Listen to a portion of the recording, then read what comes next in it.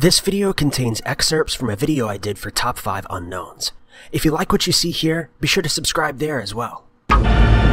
Alcatraz Federal Penitentiary is known for being quite possibly the world's highest security prison ever built. However, in June of 1960, Hey, it's Kaylee Cuoco for Priceline. Ready to go to your happy place for a happy price? Well, why didn't you say so? Just download the Priceline app right now and save up to 60% on hotels. So whether it's Cousin Kevin's Kazoo Concert in Kansas City, go Kevin, or Becky's Bachelorette Bash in Bermuda, you never have to miss a trip ever again. So download the Priceline app today. Your savings are waiting.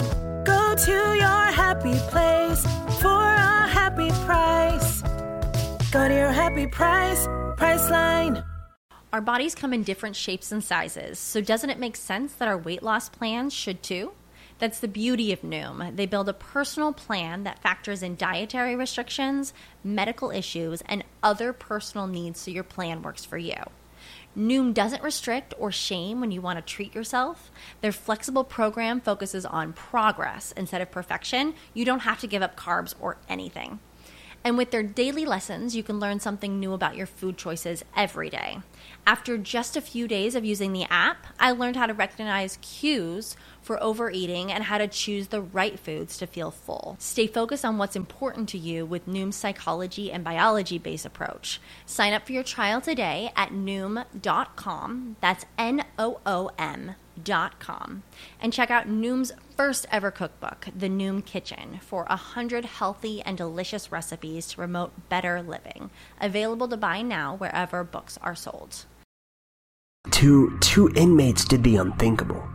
In the late evening hours of June 11th and well into the morning of June 12th, inmates Clarence Anglin, John Anglin, and Frank Morris created papier-mâché copies of their heads, tucked them into their beds, broke out of the main prison building through a utility hall, and departed Alcatraz Island on an improvised inflatable raft never to be seen again.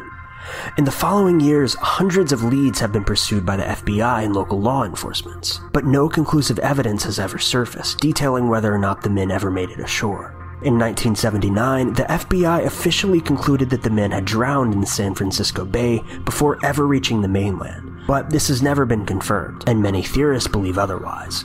The U.S. Marshal Service case also remains open, and the Anglin brothers remain on its wanted list. Recent computer-simulated evidence has suggested that the ultimate outcome of the attempt may have depended on the precise time of the men's departure aboard the raft, which is unknown. Additionally, a 2015 documentary presented circumstantial evidence in support of a long-standing rumor that the two men, the Anglin brothers, had survived and fled to Brazil. But a government expert concluded that the one piece of physical evidence, a 1975 photograph, was not enough to support that conclusion.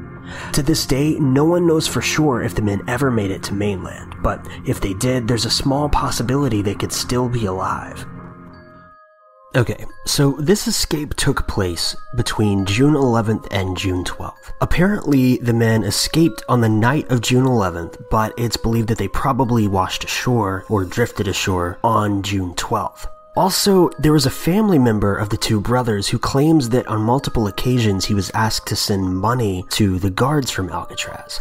And he says he has reason to believe that that may have been bribes so that these three men and two brothers could have escaped on the night of June 11th without being detected. Now, as to whether the two men ever actually made it ashore on the raft it's kind of up in the air. Coast guards in the area actually found items from the men. I know one was a wallet, and they also found pieces of the raft that had been washed ashore, pointing to the fact that maybe the raft had broken and the two had drowned.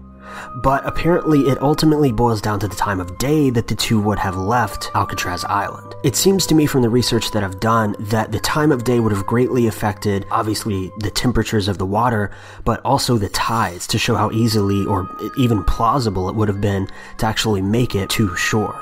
Now, to lean more towards the fact that maybe they did make it, apparently around the pieces of raft that they found on the shore, they also found footprints leading from the raft's wreckage. And also, after further investigation, apparently there was a car stolen in the general area of the raft on the same exact night that the two had disappeared. So it's very possible, and again, it's quite plausible that they did actually leave Alcatraz Island and make it ashore. Also, the family claims to have received phone calls from the two brothers on multiple occasions, and they actually received a Christmas card back in 1962 from the brothers. But I don't know. What do you guys think? Do you think it's plausible that they actually did make it ashore, or do you think that it's more likely that they just drowned and that was the end? I'm interested to know what you think. But that's the video for today, you guys. If you like this video, maybe consider supporting me on Patreon. For as little as $1 a month, you could help me out much more than you may realize. But I've been Ty Knots, you've been wonderful, and I'll see you guys in the next video.